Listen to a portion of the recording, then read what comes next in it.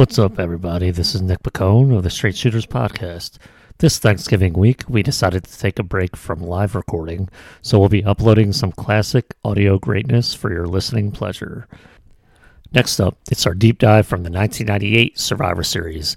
This Survivor Series featured a tournament for the vacant WWF title, which was won by The Rock, who screwed over Mankind as he, Vince McMahon, and Shane McMahon not only screwed over Mankind, but also Stone Cold Steve Austin in the process, as The Rock turned heel and they formed the Corporation in the build-up to WrestleMania 15.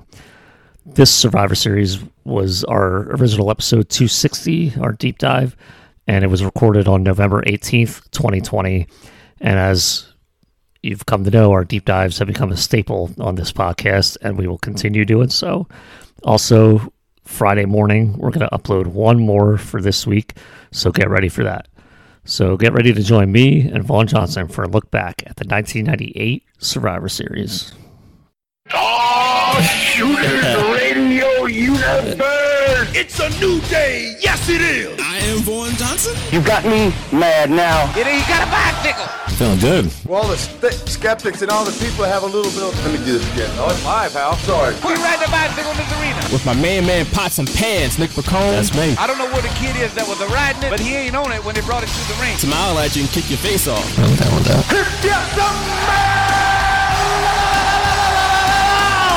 And I have half the brain that you do. But I don't like it when things aren't going my way. Don't you dare be sour. He don't know nothing else. You know that wrestling. Like, he know that wrestling, bro. Give me a hell yeah. I said give me a hell yeah. What's up, ladies and gentlemen out there in internet land, and welcome to episode 260 of The Straight Shooters, available wherever podcasts are found. My name is Vaughn Johnson, and I'm joined as always by my main man, Pots and Pans, Nick Pacone, Philly voice and Philly influencer. And we got yet another fantastic show ahead of us tonight, where we have another deep dive. Last week, we did the infamous 1997 Survivor Series.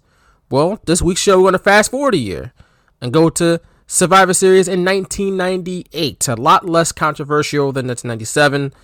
And WWF was in a lot better shape. They had a lot of good stuff going for them at this point. So we're going to deep dive all into that on this here show. But before we get into that show, before we get into Survivor Series 1998 on this show, episode 260, Nick, got to do my weekly check-in with you. How you doing tonight, my good brother? I'll tell you who's in better shape on November 18th, 2020 at 7:14 p.m., and that's the Philadelphia 76ers after just about an hour ago, a little over an hour ago, trading Al Horford to the Oklahoma City Thunder.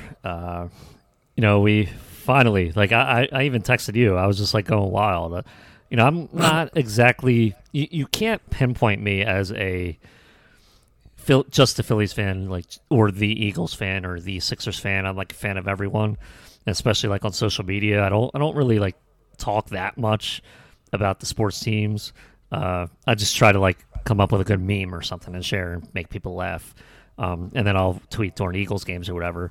But I was with all the Sixers fans just wanted something to happen. And I woke up today, didn't even know the NBA draft was today. How about that? It's less than an hour away. You wasn't the only one. I completely forgot about it. So, and it's not it's not the NBA. So it's just so much going on right now. Exactly. Yeah. In the world. So yeah, it's not the league's fault. It's just a lot of more. We're not used to seeing a draft in the middle of football season. It's usually after the finals, which was June, July-ish, and there's nothing else going on. So it's NBA draft. And now it's in the middle of week as we build up to week 11. It's oh yeah. Then they're going to start the season in a month. Yeah. It's absolutely nuts. That's going to be wild. So, I'm kind of, it got me excited to see if Daryl Morey has any other moves up his sleeve.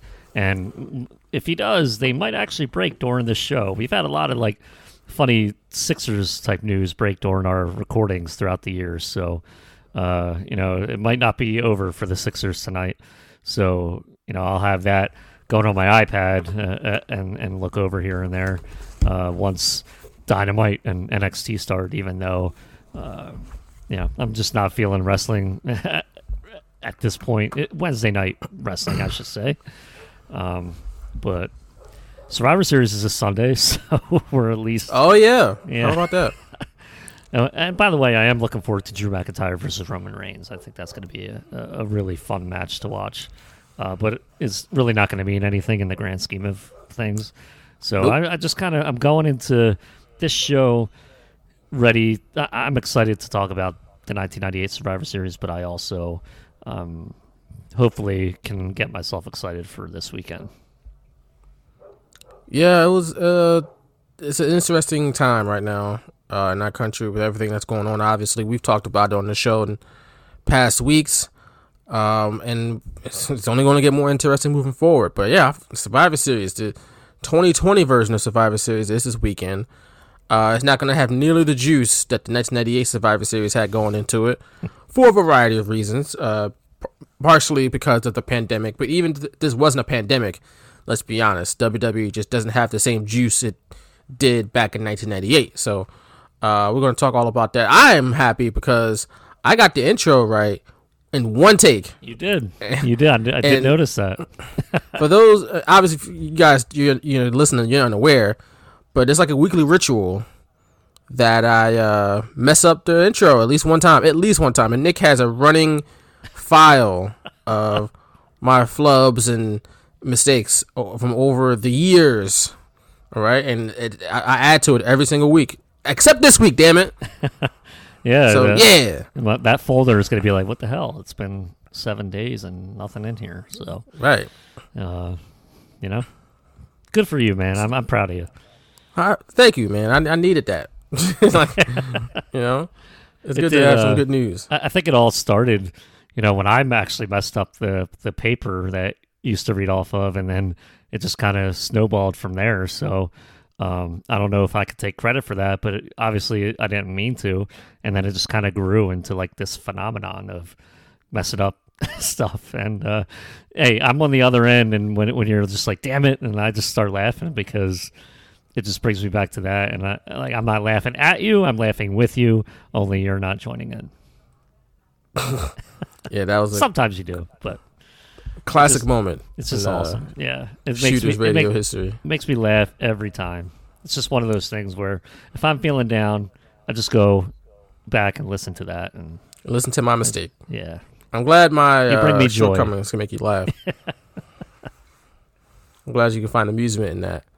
But we got a lot of amusement from Survivor Series 1998. Is that fair to say? Did you find a lot of amusement from this show? In rewatching it? I mean, I watched it back. There were some things where I kind of like appreciated some things more than others than I did, watching it in 1998 or even a little bit after that. But I do think this was a really good show. So looking forward to Did you watch this live as a kid? I did.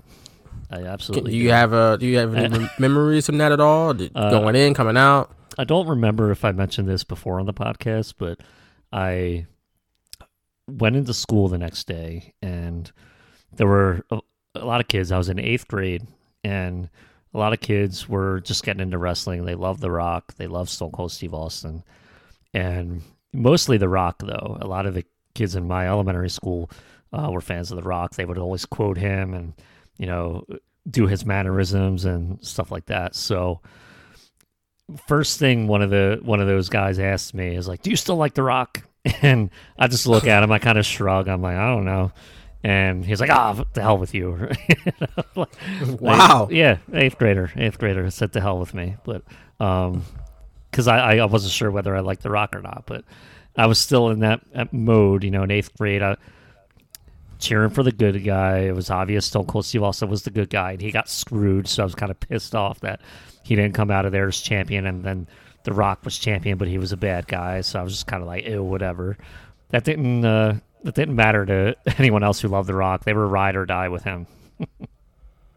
No, I mean, and you're right. Like, you hear it in this crowd tonight that people were all about The Rock. I mean, until he hugged Vince McMahon. We'll talk about that. Yeah. But even still, like we talked about in our WrestleMania Rage episode, in the Rage Party, which, you know, this is like the beginning of this whole story with The Rock and versus Steve Austin for the title. It all culminated at WrestleMania, but The Rock was getting cheered as a heel. Maybe not at first when this story first broke out, but by the end, by WrestleMania, he was definitely getting 50-50 reactions. So WWF eventually did the right thing and turning him into a babyface. But he was, on this night, as Steve Austin was number 1 babyface, The Rock was 1A or at no lower than 2. Like, he was getting big reactions on this night. So yeah, Survivor Series 1998 it'd be a very interesting show to look back on. It happened on November 15th, 1998. It was the 12th annual Survivor Series. So we're 3 days after the 22nd anniversary of this particular show. We're here recording this on Wednesday night, our usual night, November 18th. This event took place at what was known then as the Kiel Center. It is now known as the Enterprise Center in St. Louis, Missouri.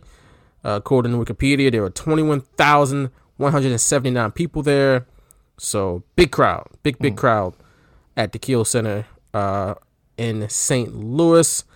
One thing that I wanted to mention before we got started here about this particular show is just St. Louis is a wrestling town. I think it gets kind of overlooked as far as its history and its lineage.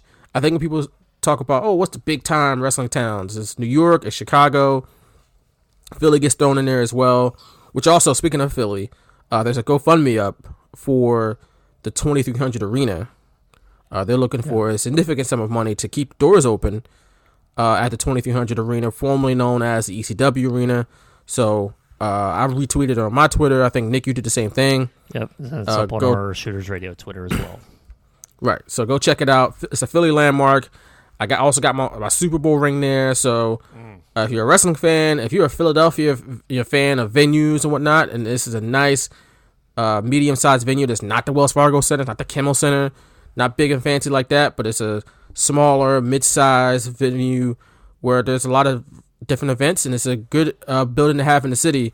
Go look into that GoFundMe. It's on both of our Twitter pages and see if you can help them out and keep the doors open. But back to my original point was that when you talk about these major wrestling cities, St. Louis is a kind of one that gets overlooked, even though it had, for a long time, it was one of the hubs of the NWA, and it was where you saw a lot of NWA world title matches back in the day. And at the old Kiel Auditorium, and where the Kiel Center replaced this building, replaced the auditorium. But the old Kiel Auditorium back in the day had a lot of big time NWA world title matches. You ask, talk to some of those older guys from back in those days, like a Ric Flair or something like that, and they say, yeah, St. Louis, big town. They make a lot of money in St. Louis. So yeah, you gotta throw that out there. Even kind of made a list of the notable WWE events at the Kiel Center. They had Bad Blood 97 there the year prior. First Hell in a Cell match, a noteworthy night. They even had kind of like St. Louis Hall of Famers there. They kind of had like a little segment for them, kind of paying respects to that St. Louis lineage you were talking about. Yep. The day after this pay-per-view, Survivor Series on 8, not the day after, I'm sorry, the day after Over the Edge, 1999, was at the Kiel Center. Raw as Owen, the day after Owen Hart died. Raw 1000 was there, and Survivor Series 2014 was there, all in the same building. So that's when Sting debuted in WWE. That's why I made it noteworthy. There were a lot of other events there, but those are like the main noteworthy ones that I wrote down. So this definitely is a very history-driven city when it comes to wrestling, and absolutely one of the best. Yeah, and this is another historic night in St. Louis. Of course, the home of Randall Keith Orton, our current, or a former, I should say. Damn, he already lost the title. Yeah. WWE champion. He just lost it Monday night to Drew McIntyre and lost it back to him. So, hence why we're getting Drew McIntyre versus the big dog Roman Reigns at Survivor Series. What you said earlier should be a fun match, even though it means largely nothing. Back to Survivor Series 1998. This was historic for a number of reasons. Number one, we have a tournament, 14-man tournament to determine the vacant WWE champion. This came about because Steve Austin was a champion, and then Vince McMahon did everything he could in his power to screw him out of the title. He did. Then they had the title match between Undertaker and Kane. Steve Austin made sure that didn't go over well. So here we are with this tournament. I will say, perhaps one of my favorite Raw episodes of all time, the day after Judgment Day, when Austin was fired at Judgment Day, and then he came back and he was just basically, he kidnapped Vince, and he had him in the ring with that Bang 316 gun and made him piss his pants. Literally my favorite Raw episode ever. It rivals the Daniel Bryan one when he turned on the Wyatts, because that was a great moment in the cage. I love that. That's probably number 2 for me. But this entire episode started, with Austin kind of terrorizing Vince McMahon and Vince trying to get away and Austin grabbing him and then holding him hostage. And God, it was like one of the greatest episodes. I remember just loving that episode. Steve Austin had him up in that room all day, and he was telling him how he was going to shoot his eyes out in his head and stuff like that. It's just, And then, after all that, he has a new contract anyway. He just puts it in Vince's pocket while Vince is, pissing his pants. So all that led to this, and it was just fantastic.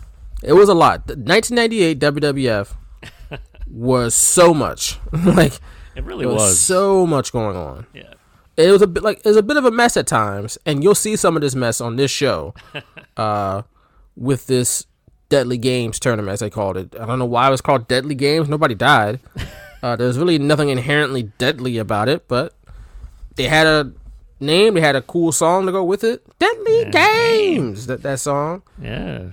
They had a cool logo to go with it, and that was it. I didn't understand what it was for, but okay, it worked. We're still talking about it 22 years later. Mm-hmm. The Deadly Games Survivor Series. But this is a historic show because this was the first Survivor Series to not have any traditional Survivor Series matches on it. Yeah. And no one batted an eye because no one cares about Survivor Series matches. No one cares about Survivor Series, so who cares? Like, this could have happened Well, the concept anywhere. It was a tournament, so you didn't need those. There you go. You still don't need Survivor Series matches. It's a wash concept. I talked about it in detail last week. I'll probably talk about it in detail again at some point until WWE puts the kibosh on Survivor Series. It needs to go. I'm sorry. Now, what would you think if they got rid of those elimination matches, but they had a tournament every year, almost like the G1 Climax with New Japan? If they made just that Survivor Series that one night tournament, and with the King of the Ring? Well, I'm trying to say like maybe the winner faces the champion that night or something. It would be, I'm actually going off the top of my head on this one, so I haven't really thought about it that much. But, having the tournament that night, I guess the King of the Ring could be worthy, but I'm thinking like at least face the champion that same night too. It would be a lot though. But hey, they go 4 hours now, so why the hell not? Well, I mean, pandemic pay-per-views aren't that long. That's true. So they're not 4 hours, and I'm here for it. I'm not saying that I'm here for this pandemic to stay. I know what they're going to do once this pandemic is over. Once this is all over and they're able to have fans back and they can do whatever they want again. Boy, I'm not looking forward to those 6-hour shows. Man, they might do 2-night pay-per-views every month. That'd be wild, because I don't know how they'd. I don't know if the economy can support people spending money on these shows twice. Like, that's crazy. Because you got, I mean, this is honest. This is just honest. Like, people are losing their jobs, unfortunately. Like, will people have enough money, expendable income to be, hanging out at wrestling shows especially WWE shows where those tickets ain't cheap, man. No, they're not. Unless I they guess make them cheaper. some people will. Some people will. The common, normal person probably won't. But the rich people who go to these events like basketball games every night, a lot of those people have money. They're going to go anyway because they're still going to have money. But us common folks like you and me, who don't have millions of dollars in the bank, we're fortunate we still have jobs, but some people like us ain't. So I don't know. Yeah, and we'll see. Something to ponder. They're reportedly going to head to Tropicana Field and do some shows there from now till WrestleMania. Well, maybe not now, but like after Survivor Series, maybe in December or something. But yeah, like Rumble season to WrestleMania. That's the rumor that WrestleVote's Twitter account had put out today or yesterday. I don't remember. That'd be dope. It'd be dope to have a WrestleMania in a stadium again. Yeah. I mean, it would. Yeah. It wouldn't be Raymond James Stadium. Yeah. It'd be the worst stadium in baseball. But I'm sure they can make it look nice for wrestling. Oh yeah, I was just going to say that.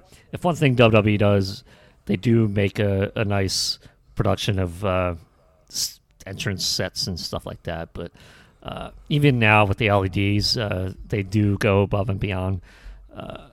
Especially for like a Royal Rumble or WrestleMania, but I mean, I could look forward to that, and I guess Raw and SmackDown would be in there too, but they would make that hopefully look different.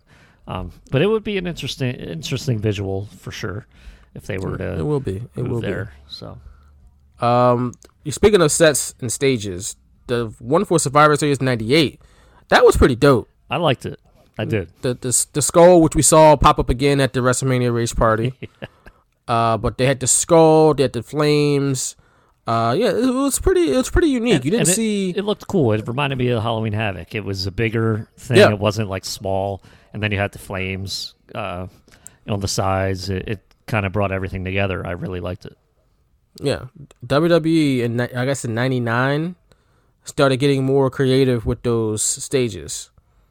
Into '99 and of course 2000 where they went really creative. But yeah, this was pretty dope. We start the show. For one, we got Jim Ross and Jerry Lawler on the call per usual around this time. We got Vince McMahon at ringside in his wheelchair, and the way he tries to stand up to be all like, "Please help me up," and so he can make this announcement was so extra. God, such a performer, man. It was, man. And hey, I bought it. So he did his job to 13-year-old me. I bought everything. I was he tried to make himself look so damn feeble, though. I can't stand. Oh my God. I'm sitting at home. I'm like, why is he even here, man? He should be at home resting. He should be resting, right? Like, of course. At that point, he's like 52. I know he's the owner now, but come on. Is it really worth it, Vince? Such a ham, Vince McMahon. Now we get into the opening match of this tournament. Now, let me explain something here. This was a 14-man tournament. Yes. So we're already off to a convoluted start. Because who the hell has 14-people tournaments? Like 14 teams, 14 men? That doesn't make any sense. Either 12 or 16. Why would you go to 14? Doesn't make any sense. They did 14 so they can give Kane and Undertaker their own quarterfinal match. Yeah. Okay. Like, why wouldn't you just make it 16 and make them... I don't know. It's just... doesn't make any sense. Austin screwed them, so... they beat up Vince McMahon last time, so he didn't want that to happen again, I guess. Yeah. We're going to talk about something else as far as wrestling tournaments, at least in WWF at this point.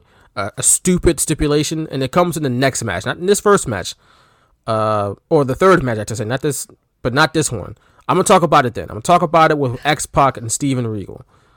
But first match on the card is Mankind, who's all clean-shaven, in his tux, so he's ready to be the corporate champion. And Vince has a hand-picked opponent for him. And it's the head coach of the Pasadena Chargers, Dwayne Gill. A one-loss record that set a new standard in the WWF. Right, a new standard. And the Pasadena Chargers, I guess, was a Pop Warner team that he coached. Elementary school football team. Yeah. Not to be confused with the Frankfurt Chargers out here in Philly. Former Pop Warner national champions. Shout out to those young boys out in Frankfurt Chargers. But Dwayne Gill's music was absolute trash. And his pyro scared the hell out of him, like he was Ultimo Dragon. Absolutely hilarious. I loved it. He pointed up to the ceiling. He's got his own Titantron video.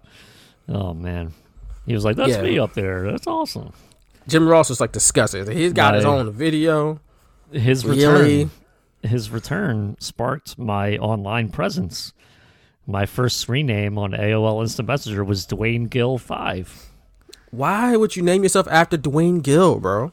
Because I thought it was funny. You told Dwayne everybody Gill. You're a jobber. Not Bill. You wouldn't want to be Bill Goldberg. I'm gonna be Triple H. I'm gonna be The Rock. No, you Dwayne Gill. I couldn't put Nick Pacone. I didn't know who was out there on the internet, so I had to make people think I was Dwayne Gill. 5. And no one disputed that because who wants to be who would pretend to be Dwayne Gill? Like, Exactly. I'm always thinking. Man. And then once he became Gilbert, I was like, crap, what do I do? Boom. D. Gilbert. Light heavyweight champion, Dwayne Gill. That's right. This match was short and to the point. Mankind won with a double arm DDT, and it was over. Mankind advances. I forgot there was so many matches, one after another on this show. Yeah. Where we talked about Halloween Havoc 1998, which happened, a couple weeks before this, and it took him 12 minutes to get a match in the ring. And we're already on to match number 2 here. Yeah. With Jeff Jarrett and Al Snow. Also, I don't know what they were doing in this tournament, but they were here. JR said that Deborah can be easily described as a Jezebel. And King was like, what? He's like, no doubt about it. I was like, damn. He used that a lot. That Jezebel. That Jezebel, that harlot. But this was a match. I mean, it was two guys who could work. Jeff Jarrett and Al Snow, two talented guys who were never really big-time main eventers. And I mean, Jarrett eventually became a main eventer in WCW and, of course, in Impact. But they went out there, they worked, and Al Snow won with head. I didn't know if you had any other takeaways from it. Absolutely not. That was that. There you go. I did think it was interesting. I forgot just how long Jeff Jarrett was in this character before, like with the hair and the new tights and everything. And it was right around SummerSlam when they cut his hair, and then he kind of became this character. And then he teamed with Owen Hart, and then eventually Intercontinental Champion and fought China, and then would go to WCW to become World Heavyweight Champion. So he was still kind of an afterthought at this point in the WWF, but he was definitely Clearly tweaking the character a little bit at this point. And I kind of just forget that at this point in 1998 WWF, it was kind of like the beginning of that shift. Yeah. Well, So he had Deborah. Yeah. And she looked good. So Yep. he had that going for him. Next match on the card. Big Boss Man versus Steve Austin. How long was Big Boss Man back in WWF before this? I don't think it was very long, right? I don't think so. I can't remember if he was at Breakdown or Judgment Day. I think he was, but he still might have been under that mask because he was wearing a mask for a while before it was revealed that it was him. So, it wasn't that long after this. It wasn't that long, maybe a month or two at the most. Big Boss Man, father of the Shield, pretty much. The riot gear started with Big Boss Man. That's right. It was a cool turn for him though, to be this riot gear wearing kind of guy. Yeah, it was like a different look, colorful, cartoony, prison guard. Yeah, and he lost weight and he looked really great. And I was like, man, see, this is why WWF rules. They come back and they look great. Right. In WCW, he looked like trash. But I wasn't a fan of how they. I always thought Big Boss Man was 3 words, at least in his first run. But now here they have just Big and then Boss Man as 1 word. No, that's 3 words. That's weird. Yeah, I don't know why they did that. It's 3 words. Not a fan. Big Boss Man. Exactly. I got it written down as 3 words. Forget WWF. They also said gang rules, no E and a Z. Like, that's true. WrestleMania X7 X8. Like, oh god, that was embarrassing. still ridiculous. Yeah. Moving on. Well, we still got to talk about this match, I guess. Of course. Big Boss Man at one point just blatantly hit Steve Austin with a low blow, and the referee just did nothing. And that happened multiple times in the show. And I don't know what it was about 1998, but WCW and WWF, they would just see stuff happen and just be like, well, and that was it. And not even, like, it was only sometimes where the announcers would be like, oh, referee's discretion, he's going to let it go. It's like, but what? Like, wait a second. That's not how wrestling is. That's not what we were taught were the rules, damn it. Right. It was automatic. It's not consistent. DQ. Come on. Not consistent at all. Right. I wrote here that we're 20 minutes in and we're already on to our third match. And we had a promo from Vince McMahon. Like, WWF was efficient. They were getting stuff out the way. I mean, obviously, they had a lot of matches to get through with this tournament. And they had some heavy angles happening at the end of the show that needed the time to play out. Right. So, and they made these quarterfinal matches at least 10-minute time limit. Right. So these are going to be quick, to the point, boom, boom, in and out. So, Buck Bossman later hit Steve Austin with a nightstick, and the referee called for the bell for that. That was a step too far. You can low blow him, but you used a weapon. By God, you got to go. That's it. Steve Austin technically won by disqualification, but Big Boss Man beat the living hell out of him. So I guess in Vince McMahon's mind, that was a good thing. So like Steve Austin advances, but he's injured. So he probably won't advance much further. And it was maybe literally 20 seconds before Big Boss Man hit him with the nightstick. Jim Ross was like, you got to wonder Boss Man's motives here. Is he here to win or is he here to hurt Stone Cold Steve Austin? And they kind of went with that. And then boom, it was like right after that. So the timing was very good. You kind of like, you know, in my mind, at 13 years old, of course you want to win. Like, it's a tournament for the title. And that was when I was first really introduced to different motives in wrestling where maybe winning's not always the ultimate thing. You're just trying to... And I think that's part of the reason why I love that Brock Lesnar, Kurt Angle, Iron Man match so much from 2003. It's that Lesnar didn't mind getting disqualified in one fall or even two falls. He was going to beat Kurt and, you know, pin him 3 or 4 times and get that lead. So to me, that made way more sense, though. Yeah. Because it's like Brock controlled his own destiny and that he can still pin Kurt Angle. Where Big Boss Man, like, I don't understand how Vince McMahon is punishing Steve Austin by helping him advance in the tournament. That's like, true. That's like, true. Oh, I'm going to punish you by you're going to win. Ha ha, gotcha. It's like, okay, now I'm one step closer to winning the title? Okay, yeah, but, fam. You know, like, he had those plans in place just in case. So I kind of like how they, you know, I guess formulated that story together that, hey, if you don't win in the first round, we have something waiting for him down the road. Don't you worry about that. And then eventually it ultimately worked. Vince didn't anticipate this happening. Though. The next match, we got X-Pac versus Steven Regal, right? So damn weird. Now, look, before I get into what happened in this match, I just want to say that I would have loved to have seen X-Pac and Steven Regal, William Regal, whatever you want to call them, in their prime with their heads on straight. Because I think it could have been a fantastic match between them two. As far as the storytelling, where you got Regal as a mat-based technical guy, X-Pac as more of the athletic, kind of high-flying guy, and you kind of see that clash in styles go at it in the ring. We never really got them both in their prime and both with their heads on straight.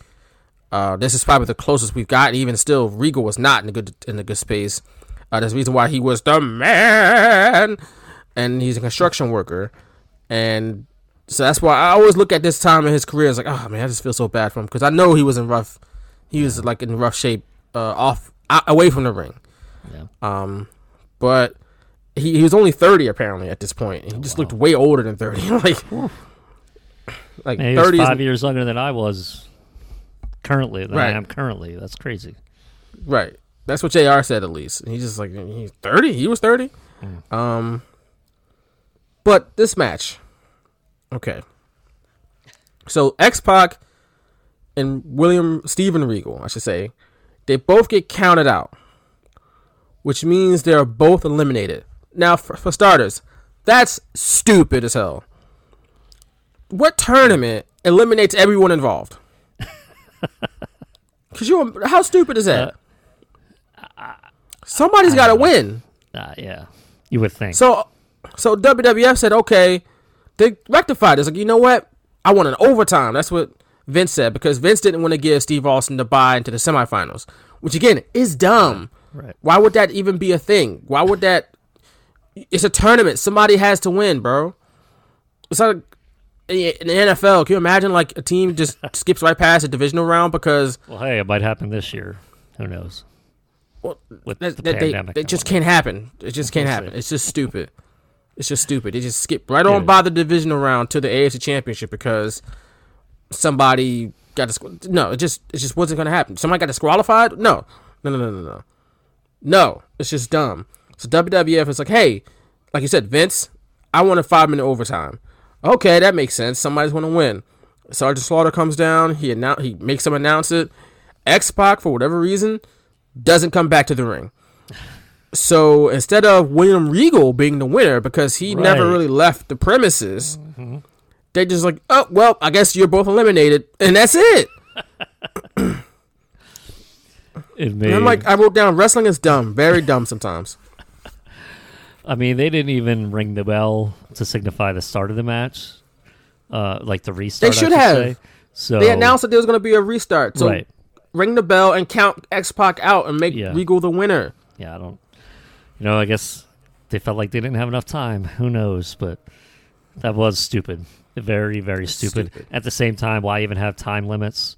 If there's a draw, then what? Like, you're just going to keep going. That's a good point. You're eventually just going to keep going till there's a winner. But, it just wasn't. I laughed at it because I knew that was going to come up in this show. I knew. You knew I was going to say something about it. And I knew how ridiculously stupid it was, where it was like, oh, X-Pac's unable to continue.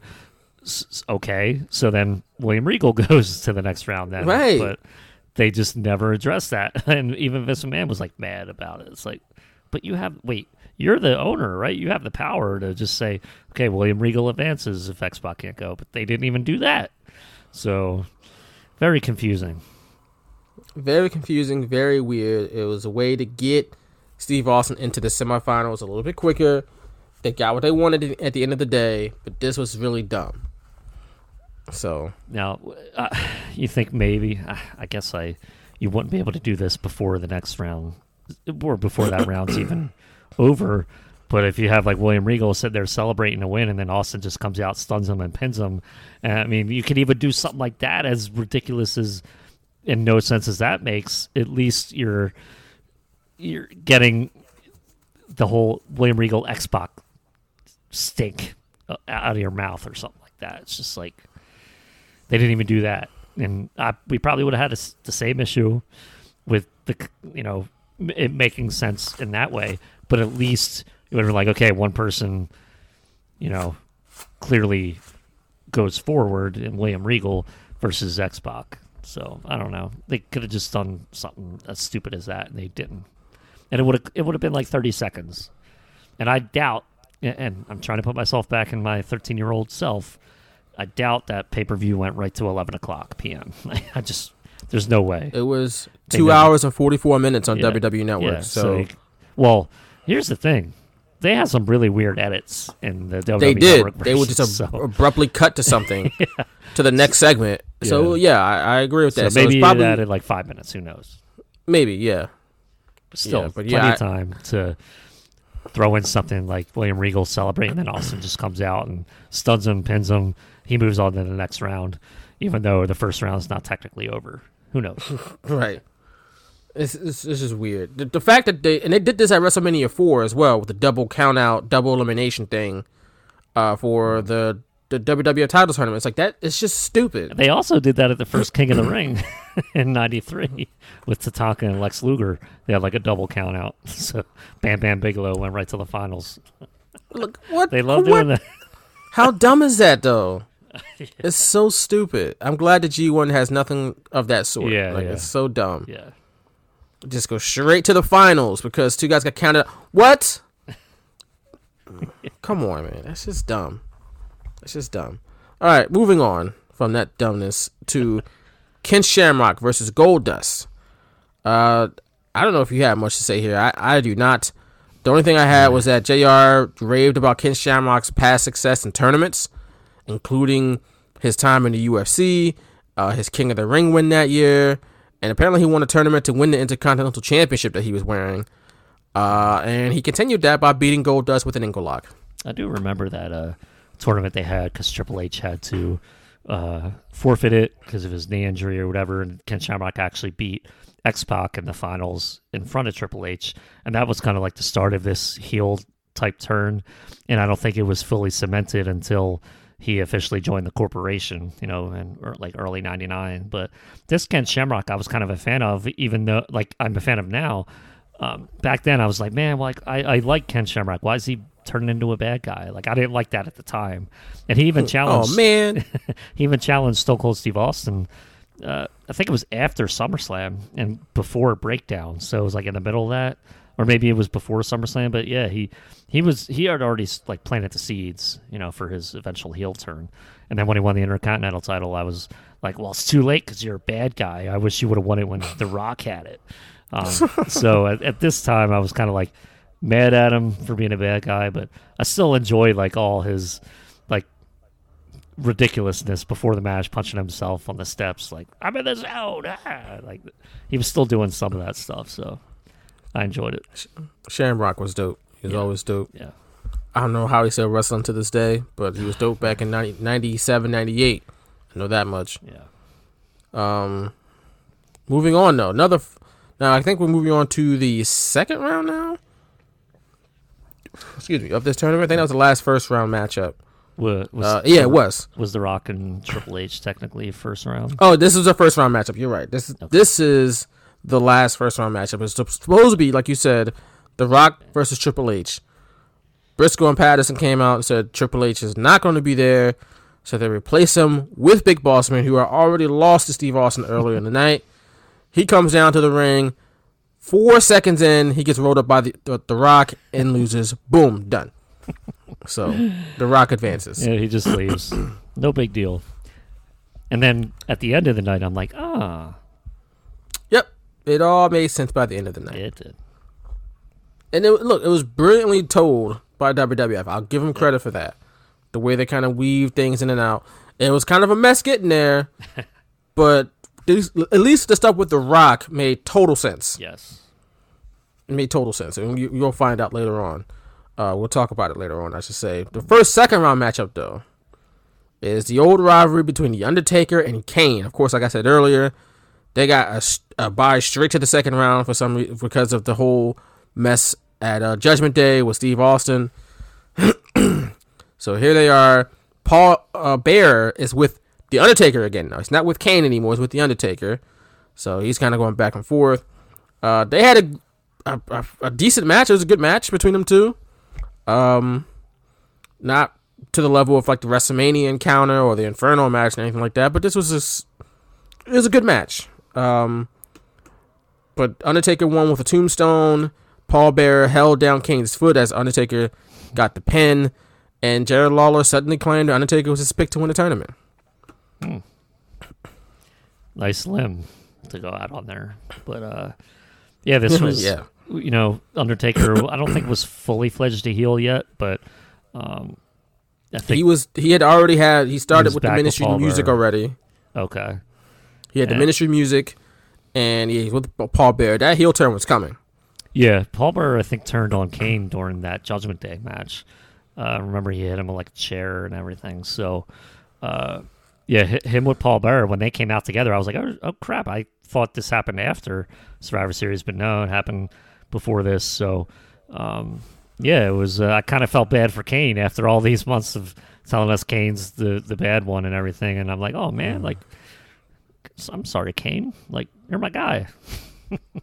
No. But, again, it was just funny, tombstone, and then why does Paul Bearer need to hold Kane's foot down? It's like the tombstone. Well, Kane probably gonna kicked out of 2 or 3 of them at WrestleMania. Yeah, but that was, when Kane was younger. He was older here. Wow. Okay. that was March Kane. This is November Kane. It's different. Exactly. Kane is bronchial. He don't do well in cold weather.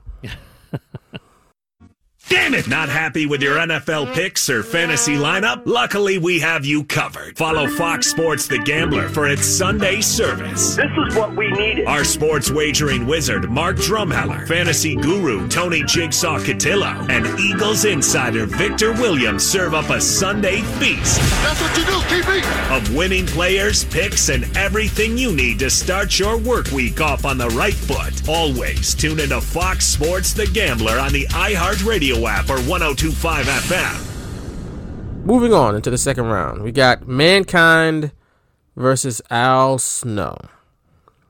And Mankind was being. Here's the first sign that Mankind was being manipulated by Vince McMahon, because Al Snow was in possession of Mankind's Mr. Sacco.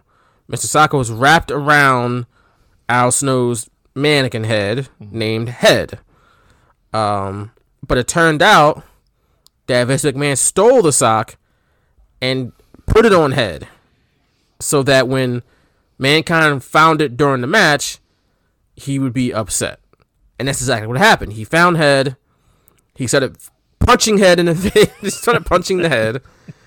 Threw it on the ground, and he kicked it with his loafers, because he still wore the tuxedo and like the slipper loafers type of deal he had on. Yeah. And a bow tie.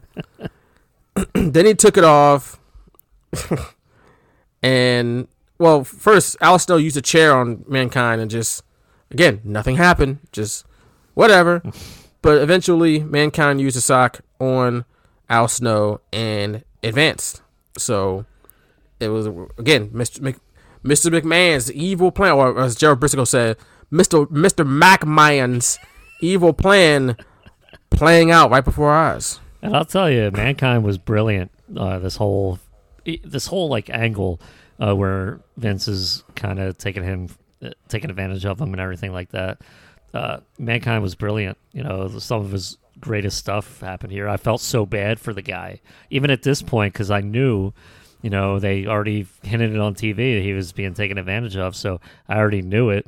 I mean, obviously didn't know what would happen in the future, but I felt bad. I was like, no, Vince is the bad guy, Mankind. Come on, you'll come around. So, but yeah, this stuff when he was just punching the head and everything, I just laughed. It's like, man, he's not gonna let anything get in front of him to his path to the title. Not even Head. Not even a mannequin head, bro. Nope. Let nothing stand in your way. That's right. And you know what I'm saying? Probably was a thrill for him also to work with Al Snow. I'm sure he has a good relationship with him, and I don't think we knew that at this point, how highly he regarded Al Snow. So that must have been cool for them to have this little moment. Well, again, another callback to our WrestleMania Rage Party episodes when Mick Foley came out and just made like 7 jokes about Al Snow. Couldn't forgot about that. Yeah, he couldn't help himself. He just kept clowning Al Snow. What was it? Shrimping ain't easy. Yeah. Was it limping ain't easy? Yeah. Something like that. Neither is simping ain't easy neither. We can just throw that out there. Oh yeah, that's a good one. It ain't easy. The last quarterfinal matchup: Ken Shamrock versus The Rock. And I wrote here, people were going crazy for The Rock. Like, when he came out, the place erupted. Yeah. This was the second year in a row that they faced each other at a Survivor Series last year. It was the end of a Survivor Series match. Ken Shamrock got the upper hand in that one. This time, it was The Rock who won, thanks to what we thought was an unwilling assist from Big Boss Man, who tried to toss a nightstick to Shamrock. The Rock turned back to his University of Miami days and intercepted that thing, picked it off, and immediately turned right around and clocked Shamrock in the head with that thing and tossed it right back to Boss Man and picked up the win. That was the funny part, because Boss Man like caught it after he was like, damn it! Like, he's like, well, might as well catch it if he's thrown it back to me. But yeah, very, very clever booking here. I was kind of like, damn, like, the Boss Man is so stupid. Like, he lost twice already, and now he's making that mistake. Vince McMahon's gonna fire his ass. but that did not happen. As you can see, Going that was fire. a very, very strategically placed toss, and that was really good. By the way, like, I mean, you can rehearse that as many times as you want, but damn, that was like a great toss, like a great interception. It didn't look telegraphed. You know how so many things look telegraphed now in wrestling. It legitimately looked like a toss to Shamrock that Rock intercepted. It wasn't like right to the Rock. You know, Rock had to reach for it pretty far. So I thought it was that even made it better for me. Just watching that and realizing, oh yeah, like that. That's why it looked so real when I was watching it. It was very well executed. So kudos to Big Boss Man. But we got to talk about a cue he missed later on in the night. And I'm going to talk about it a little bit later. Right after this match, actually. The WWE Women's Championship. Jacqueline defending against Sable. Not much really to see here. Sable hit Meryl with a powerbomb on the floor. It looked like it hurt like hell. It really did look like it hurt. Meryl like bounced off the floor. But I put here that this was probably Sable wins and she becomes the women's champion. This is probably the best Sable match I think I've ever seen. Yeah, and you could probably thank Jacqueline for that. I'm sure. She was great. And she basically carried that. And no, I don't want to take anything away from Sable. I was obviously for her winning this. She was still the baby face before she started, like her heel turn. By the time WrestleMania rolled around, she was like a heel. But this build to Sable finally getting the women's championship was awesome. And Jacqueline did a great job at making me hate her. And it's like, man, you're just a jerk. Like, Sable's the one. So everything, and Mark Merrow getting powerbombed, everything was awesome. And you could tell he was trying to help her out. I don't know when exactly they divorced, but he was really trying to help Sable out a lot, especially with that powerbomb. So kudos to him, too. Kudos to everyone involved. And Sable, go ahead. Oh, go ahead. No, go ahead. I was going to say, Sable is your new women's champion. Yeah. And I love that they spotlighted Shane McMahon as the referee here, because it led us right into what would happen in the next match. It got perfect placement. And it jogged your memory if you forgot. Obviously, I didn't forget at the time, but if you forgot, Shane McMahon was a referee. Well, I know nothing got past you back in the day. But no, you're 100% right, though. WWF, they were really good at it at this point. It was just putting little seeds here and there. I don't know where they went wrong, just getting so far away from doing stuff like this. But they were on it on this night, though. Where, like you said, when you watch it in hindsight, it's like, oh. They just don't do that stuff no more. So here's the interesting matchup. The first semifinal of this tournament is Mankind versus Steve Austin. This match is, pretty good match back and forth. At one point, Steve Austin is about to pin Mankind. Vince McMahon, though, has a miraculous recovery from paralysis. He hops out of that wheelchair. Whoa! It's a miracle. He then jumps into the ring and stops the count. Then they pull the ref out of the ring, and Vince McMahon clocks the old boy. Bow! Get out of here, referee. All hell is breaking loose now. Mankind's tuxedo's falling off. His pants are falling down. He looks out of control. Austin hits a stunner. Boom! And as you mentioned, Shane McMahon. Here comes Shane down to the ring. He's a referee. He was made a lowly referee by his father. So here he comes. He's about to count Austin 3. 1, 2. He stops. Gives Austin the fingers. Double bird. That were censored backs out. Away. Come on. Yeah, with WWE Network. Thank you. Mm-hmm. He backs away. Jim Ross is irate. What the? God damn it! What's going on here? Which is great, Jim Ross. Jim Ross is fantastic at admonishing bad guys. Yeah. And it just makes the whole act that they're doing, the whole villainous act that they're doing, feel way more villainous.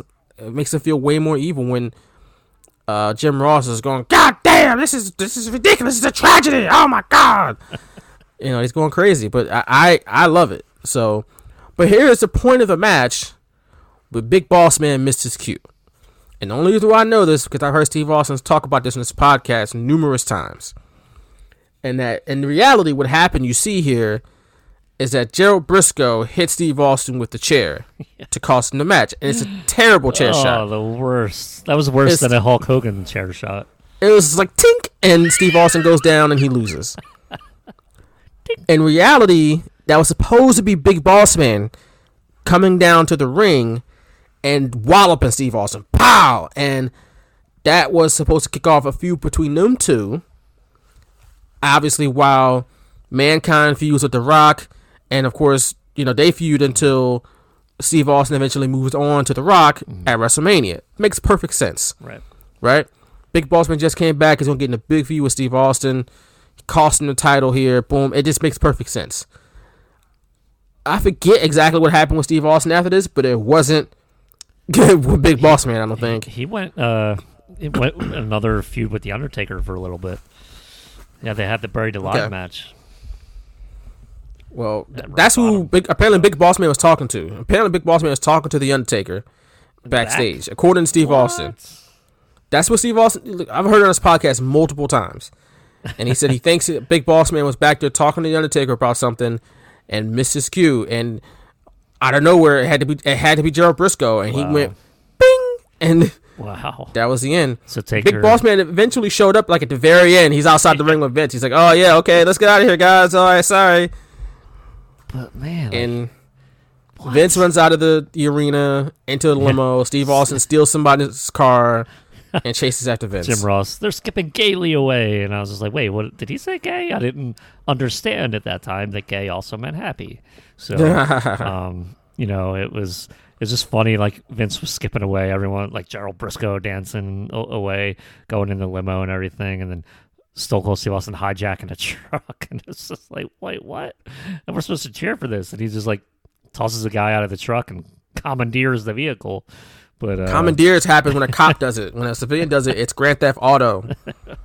Well, thank you. I mean, that's Jerry Lawler. He pointed that out. So he stole that thing. He did. But yeah, that's crazy to me because I didn't hear that part of Stone Cold Steve Austin's podcast. So is Taker going into business for himself? Does he want that feud with Austin again? Like, what the hell's going on with Taker? I don't know. I don't know. Messing stuff up backstage, and now we're supposed to honor him this weekend. But Big Boss Man missed his cue, man. That's a shame. That's a damn shame. Because the chair shot heard around the world. You could tell Austin, like, he wasn't going after Shane McMahon, and it just kind of looked stupid. Shane was looking around on the outside and giving him the bird again, and Austin wasn't chasing him. It's like, what the hell, Austin? You look stupid as hell. Big Boss is supposed to come with that chair. Yeah, and he just Austin's looking back, and he's obviously not seeing anyone. So, but that one moment just made everybody look so stupid, and that was not good for Stone Cold Steve Austin. No, but I mean, he recovered obviously eventually. Yeah, but he just looked stupid. I remember, I was like, why aren't you kicking Shane's ass? Like, you're staying in the ring with nobody around. Like, come on. Right.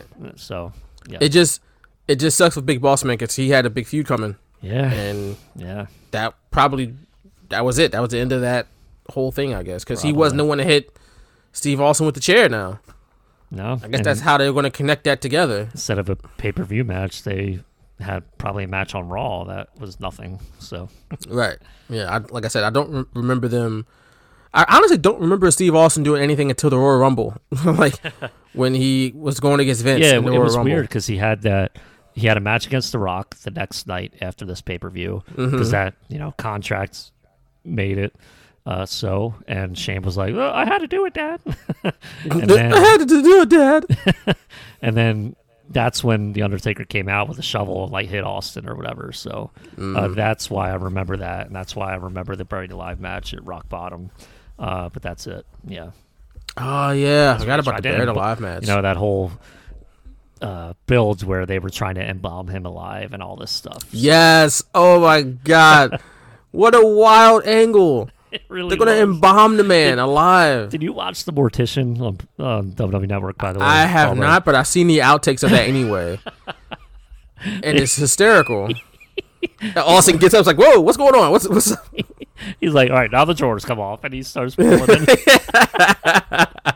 one of the greatest things I've ever seen. Because I don't think I saw it. I did think I've seen outtakes before, but I don't remember seeing that specific one. And I just cracked up so bad. And I rewound it like 3 times because I was looking for the reactions of everybody. And like The Undertaker and then Austin and then Paul Bearer. And then so everyone funny. laughing in the back. It's just the funniest thing, man. Just cracks me up. And I remember that Raw, I felt those late 98 Raws were great for, like literally they would say, call your friends, tell them to tune into Raw if they're not already. And literally, like, that's what people would be doing in my school. They would be calling everyone just to make sure they were tuning in the Raw. They're gonna do something to Austin. We didn't know what the hell M-Ball meant. In 8th grade, we didn't know what the hell that meant. But if they're gonna do something to Austin, they kidnapped him. So they're gonna embalm this man on TV. And here I'm thinking bomb, like BOMB, not EMBALM. So I'm thinking they're just gonna like plant a bomb in him and he's gonna explode. Like, wow. I mean, dude, I'm in 8th grade. How am I supposed to know what embalm means? That's fair, but they're gonna put a bomb in him and he's gonna explode. Well, I mean, that's normal. That's wild. That's wild. This has become a cartoon now. It really has. Put a bomb in him. I blame Vince Russo because, hey, I probably just gave him a new idea. No, yeah, don't. Yeah, we gotta move on now because we don't want to give Vince any terrible ideas. He has got enough of them on his own. Moving on from all of that, WWF put on a cool-down match in the form of a tag team title match. A triple threat tag team title match between New Age Outlaws defending against the Headbangers and D'Lo Brown and Mark Henry.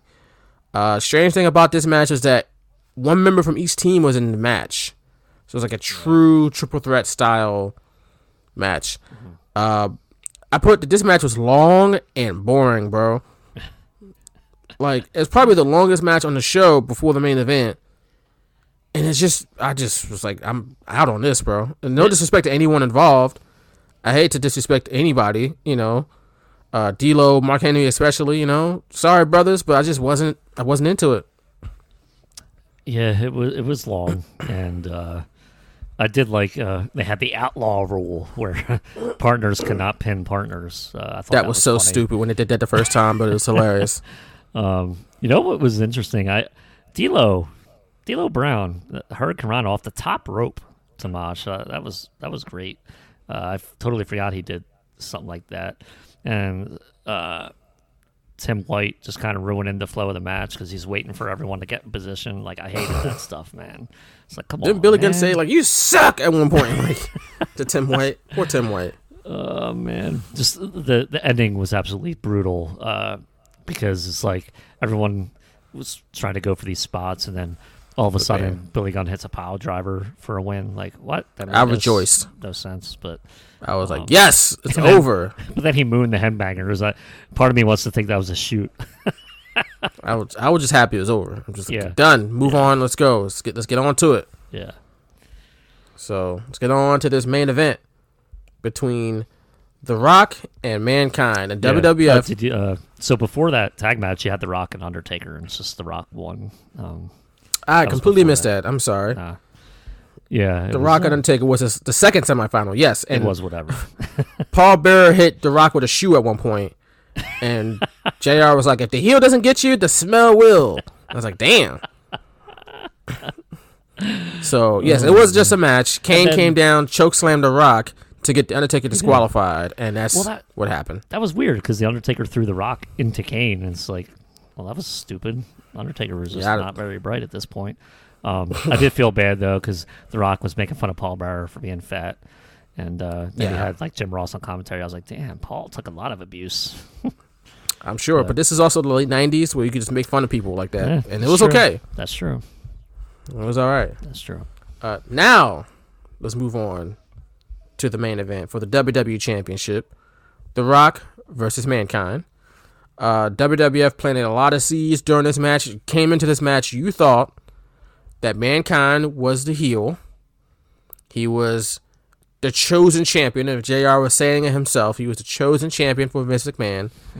and The Rock was the bad guy. In hindsight, when you watch this to hindsight, we should have never thought that. Just like, because of course Vince McMahon is going to choose The Rock. Yeah. And of course he's going to play Mankind. But WWE, to their credit, did a good job of kind of making you believe the opposite. It worked on me, man. I was completely kind of like taken aback, and when everything happened, I was just kind of like, what? And then I'm trying to think back, like, but he just gave Vince McMahon the people's elbow like a week ago, because he beat up Vince McMahon, like, so there's no way he would join forces with him. And it's funny because they explained that the next night of why it was like, Vince McMahon wasn't like tough love or something like that. Yeah, he took it like a champ or something like that. That was kind of stupid. But it's a good way to explain it, at least. Where they tried. I applaud the effort. Yeah, exactly. They wouldn't try that today. By any they means. might. Don't put it past them, though. This is WWF. Well, this is WWE we're talking about. I'm saying they wouldn't even try to explain it. They would just. Oh yeah, you're right.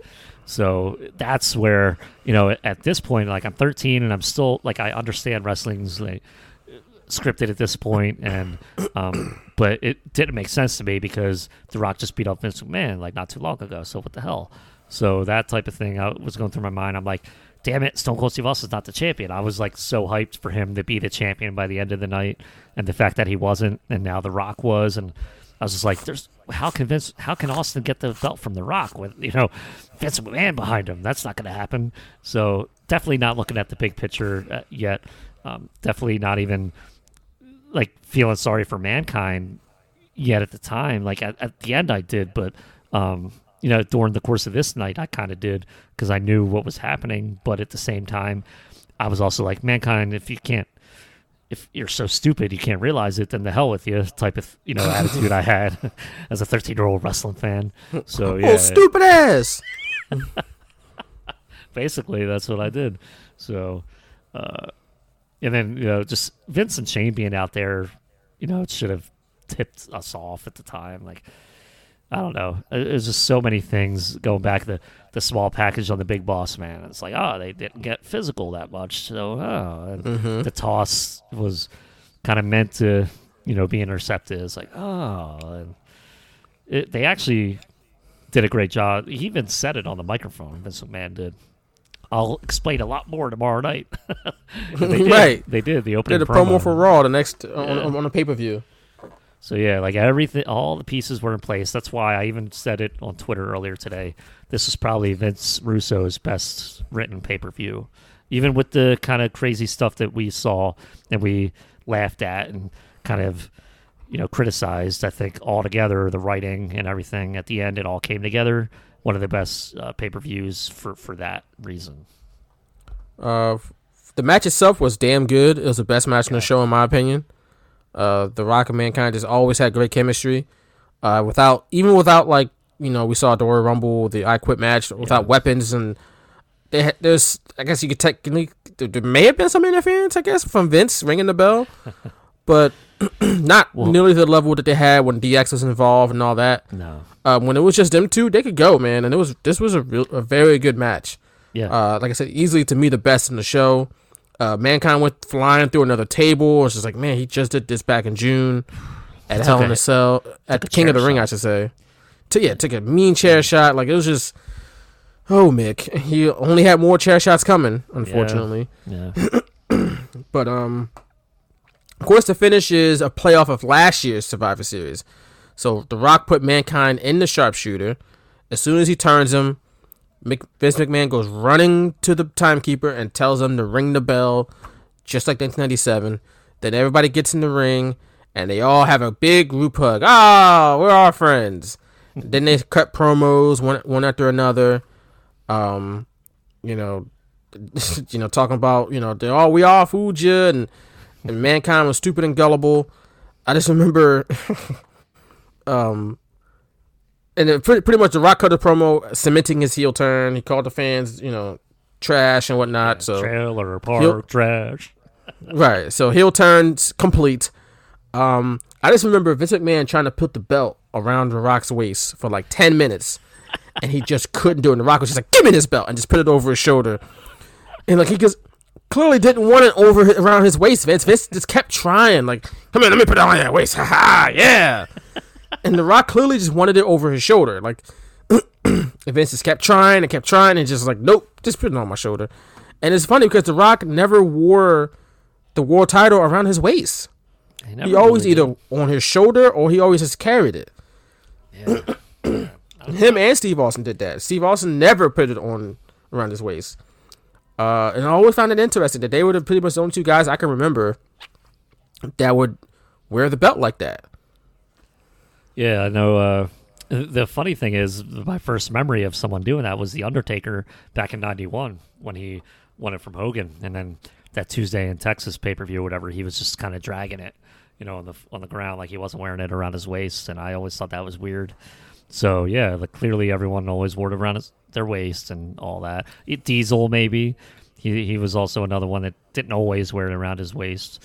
But yeah, they're like I can always remember the stars that didn't do that, and how I was on the online community at the time. I had the internet in 1998, and people hated that Stone Cold Steve Austin didn't wear the belt around his waist. They hated that The Rock didn't wear the. Oh yeah. This internet wrestling community user or whatever definitely isn't built for the long run. They disrespecting the belt, man. Oh, dude, that's all they talked about. That's all they talked about. Goldberg wears it around his waist, like disrespected it so much that people bought more and more exactly. and more and more. So like, yeah, there's more and more belts in the stands. Too all funny. of a sudden, they disrespected it so much. And I will say, I think the belt looks better over the shoulder. If you're walking, I think the belt looks dope over the shoulder. I agree. Like during interviews and promos and everything, it's just like You don't need the close up of the face, but even if you go to the close up, you still see the title. So you remember, if you're just tuning in and you're a casual fan, you're like, okay, that's the champion. So I like that. It's in frame. It's right. And look, when you think about it, how many in boxing and MMA, you don't really see a lot of champions walking around with the belts around their waist. Mm-hmm. If they're making when they win the belt and the promoter puts it around their waist, that might happen. You see that in UFC. Dana White always puts it around somebody's waist when they first win it. But like when they're making their entrance, I don't think the guys in UFC even have the belt with them. And in boxing, it's over. Everybody else is carrying belts. The boxer doesn't have belts. It's like his homies, his cornermen, is holding up belts and whatnot. Yeah. And when they're doing press conferences and whatnot, they got the belt on their shoulder, they got it in their hand, they got it on the table, like. So it's interesting. Yeah. You don't really see that in, regular combat sports. You really only see the guys wearing the belt around their waist to the ring, in wrestling, from what I can remember. Yeah, I mean, I grew up. It was normal, so I think it's weird when you don't do it. So I would think it's weird if MMA fighters didn't wear it around their waist, or boxers didn't wear it around their waist during entrances. That's weird to me, just because I was so used to, like, wrestling's the only thing I watched back then, wrestling and baseball. So to me, normal is wearing the belt around your waist. Right. So interesting. Mankind, he's confused. He called Vince McMahon's dad.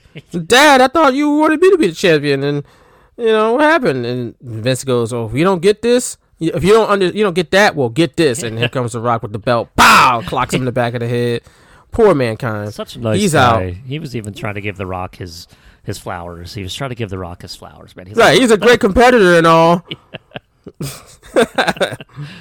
But I never pinned or got submitted. It's like, I'm not sure I get it. Like, or you don't get it? Oh, Mick, get this. You don't get it? Well, get this, fam. Pow! Right to the back of the head. Steve Austin shows back up again, and this is pretty much where you knew, like, okay, I know where this is going. Now eventually they get to WrestleMania. Did his theme music hit? I'm not sure if his theme music hit, but people saw him come out and people reacted. Perfect, man. You don't need theme music for every damn thing. It was awesome. That's fair. I loved it. Even if his theme music did hit, 100% right. He just came out. He kind of stared them down first, and then made a run for it, which is like, it was perfectly done. I actually forgot this happened at the end of the pay-per-view. For some reason, I had the vision in my head, I went off the air with Vince, The Rock, and Shane in the ring. I totally forgot this happened, and I thought it was well done. You got to send the fans home happy, bro. So Steve Austin comes out, comes down to the ring, he stuns The Rock, and then poor old Mick Foley gets a stunner for him for his troubles too. That was great. Because you're just stupid. This is a stunner for being stupid. Exactly. My favorite part of this is when, like, The Rock, poked him in the eye or whatever, and Stone Cold's selling it, but he looks like, for some reason, I zone in on it because it looks so bad, like his selling of it. So he's just like kind of holding his face, and then he's just telegraphing, waiting for The Rock to, get in position for the kick to the gut and stunner. But that whole thing just cracked me up. It was great. I was like, hell yeah, stun his ass. I should have said that the next day in school. I should be like, Stone Cold stunned his ass. Screw him. Stunned his ass right to Raw the next night. And the same person who asked me if I still liked The Rock and then kind of shunned me, he was giving out stunners in the hallway. So damn, yeah, he was on a rampage. He was. The kid should have got suspended, bro. I don't remember what happened. I don't remember if anyone saw if he did wind up getting in trouble or not. But I do remember seeing it it was like 15 feet in front of me when it happened. I was like, what the hell? It was like funny. It was more a diamond cutter, I guess, but it was supposed to be a stunner, but it was funny. That is Survivor Series 1998. Deadly games. We played a deadly game and we won. We survived. We're not dead, fortunately. Right. So, any other takeaways from this show before we wrap it up here for episode 260? I really enjoyed. I think this is Vince Russo's finest hour as WWF writer, honestly. I think everything that happened here was really great, like storyline-wise. All the matches maybe weren't, and obviously the X-Pac Regal thing at the end was stupid, but I don't think that brings it down necessarily completely. And it was fun going back. Like, the Survivor Series concept was still alive because it was a tournament. So I thought it was a great pay-per-view to have that. Pay-per-view was still huge back then, 98 especially, and the fact that they had this happen on that pay-per-view to set up the road to WrestleMania, absolutely awesome. So big thumbs up, even though it was Attitude Era. A lot of things we can pick apart and kind of laugh at, but I thought it was great. Yeah, like you said, there are always some things that we can pick apart and make fun of, but for the most part, you can see that WWF had it stuck together. Yeah. And they had a clear vision of where they were going moving forward, where the opposite was happening in WCW, where it was just a complete mess everywhere. And you just like, so wait, what? Bill Clinton's here? Why? And you didn't see that with WWF. They just did their thing, told their story, got in, got out. We'll see you tomorrow night at Raw. And I think by this time, Ultimate Warrior was already gone from WCW at this point. So, yeah, crazy how much changed in a month. Yeah, and I can't help but compare and contrast the two because we've watched so much WCW lately. Particularly, we watched Halloween Havoc 1998, and now we're watching Survivor Series 1998. Again, only happened a couple weeks later, and you could just tell one company had an idea of what they were doing, and another one was just off the rails. And the things that WWF, the missteps they made, they were minor. Like they didn't just completely ruin anything. It was just like, oh, they could have did that better. The double elimination thing in the tournaments, they've been doing that, and that's still stupid. But their ultimate goal was still very much accomplished, and they were off and running after Survivor Series. They had it. Big Boss Man messed up, but hey, we can fix that. That's a fixable mistake. That's not on the promotion. That's on Big Boss Man. But so yeah, that's just my takeaway from Survivor Series 1988. But with that, Nick, take us out with some plugs, please. You can follow us at Shooters Radio on Twitter and follow me at Nick Pacone on Twitter. And we're on Facebook at facebook.com/shootersradio. And you can listen to us at phillyinfluencer.com along with any Philly sports, interests, and also at phillyvoice.com. I am at Vaughn M. Johnson on Twitter. You won't be able to find me out here in these streets too often because we're still in the middle of a pandemic. But if you want to hear from us as far as a deep dive that you want us to do, send your request to patreon.com/shootersradio and subscribe, and we'll fulfill whatever the request that is. Keep it wrestling related, of course. Only, it doesn't necessarily have to be a wrestling show, though. It could be a wrestling movie, a wrestling TV show, whatever. So yeah, check us out, patreon.com/shootersradio. If you got a request for a deep dive you want us to cover in the future, we will fulfill that request or at patreon.com/shootersradio. Again, as long as it is wrestling related. And as we mentioned earlier, check out the GoFundMe for the ECW Arena, or the 2300 Arena, formerly known as the ECW Arena.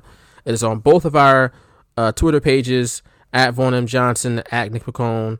I retweeted the PW Insider story last night. Nick, I know you have a link up. You posted about it as well. So go check them out. It is a Philadelphia landmark. It's where, of course, numerous wrestling happenings have taken place. ECW, Ring of Honor, on down. And, of course, it's just a great venue for the city overall. Not just for wrestling, for boxing, for MMA, for comedy. It's not the Wells Fargo Center. It's not, that in size necessarily. But it's a nice mid-sized venue. They've had like beer festivals there. They had like a whiskey festival. I think they had there, something like that. So they have different parties and whatnot. So it's on Shooters Radio as well, at Shooters Radio on our Twitter page, on the podcast page as well. So they're looking for a good amount of money and to keep the doors open. But again, I think it's a very important building here in Philadelphia. Not just from a wrestling standpoint, but from an overall entertainment standpoint. It's a very important building to the entertainment scene here in Philadelphia, from a variety of different circumstances, including that's where I got my ring for my Super Bowl ring with the Eagles back in June of 2018. I don't know, that's surprising, but that's where it happened. And we did a whole podcast about it a while back with the Blue Meanie, which is also on the patreon.com/shootersradio. So it's a tough time right now for a lot of people because of the pandemic. Entertainment is, not really a thing. Live entertainment isn't really a thing now for people, especially here in Philly. We just got some new COVID regulations the other day. But once this is all over, it'd be nice to have some places to go for everybody to go, at least in the city, once it's all over. So again, check out our Twitter pages, at Shooters Radio, at Nick McCone, at Vaughn M. Johnson, and lend your support to the 2300 Arena. For Nick McCone, I am Vaughn Johnson. Thanks for listening to episode 260 of The Straight Shooters, and we'll catch y'all again next week. Peace.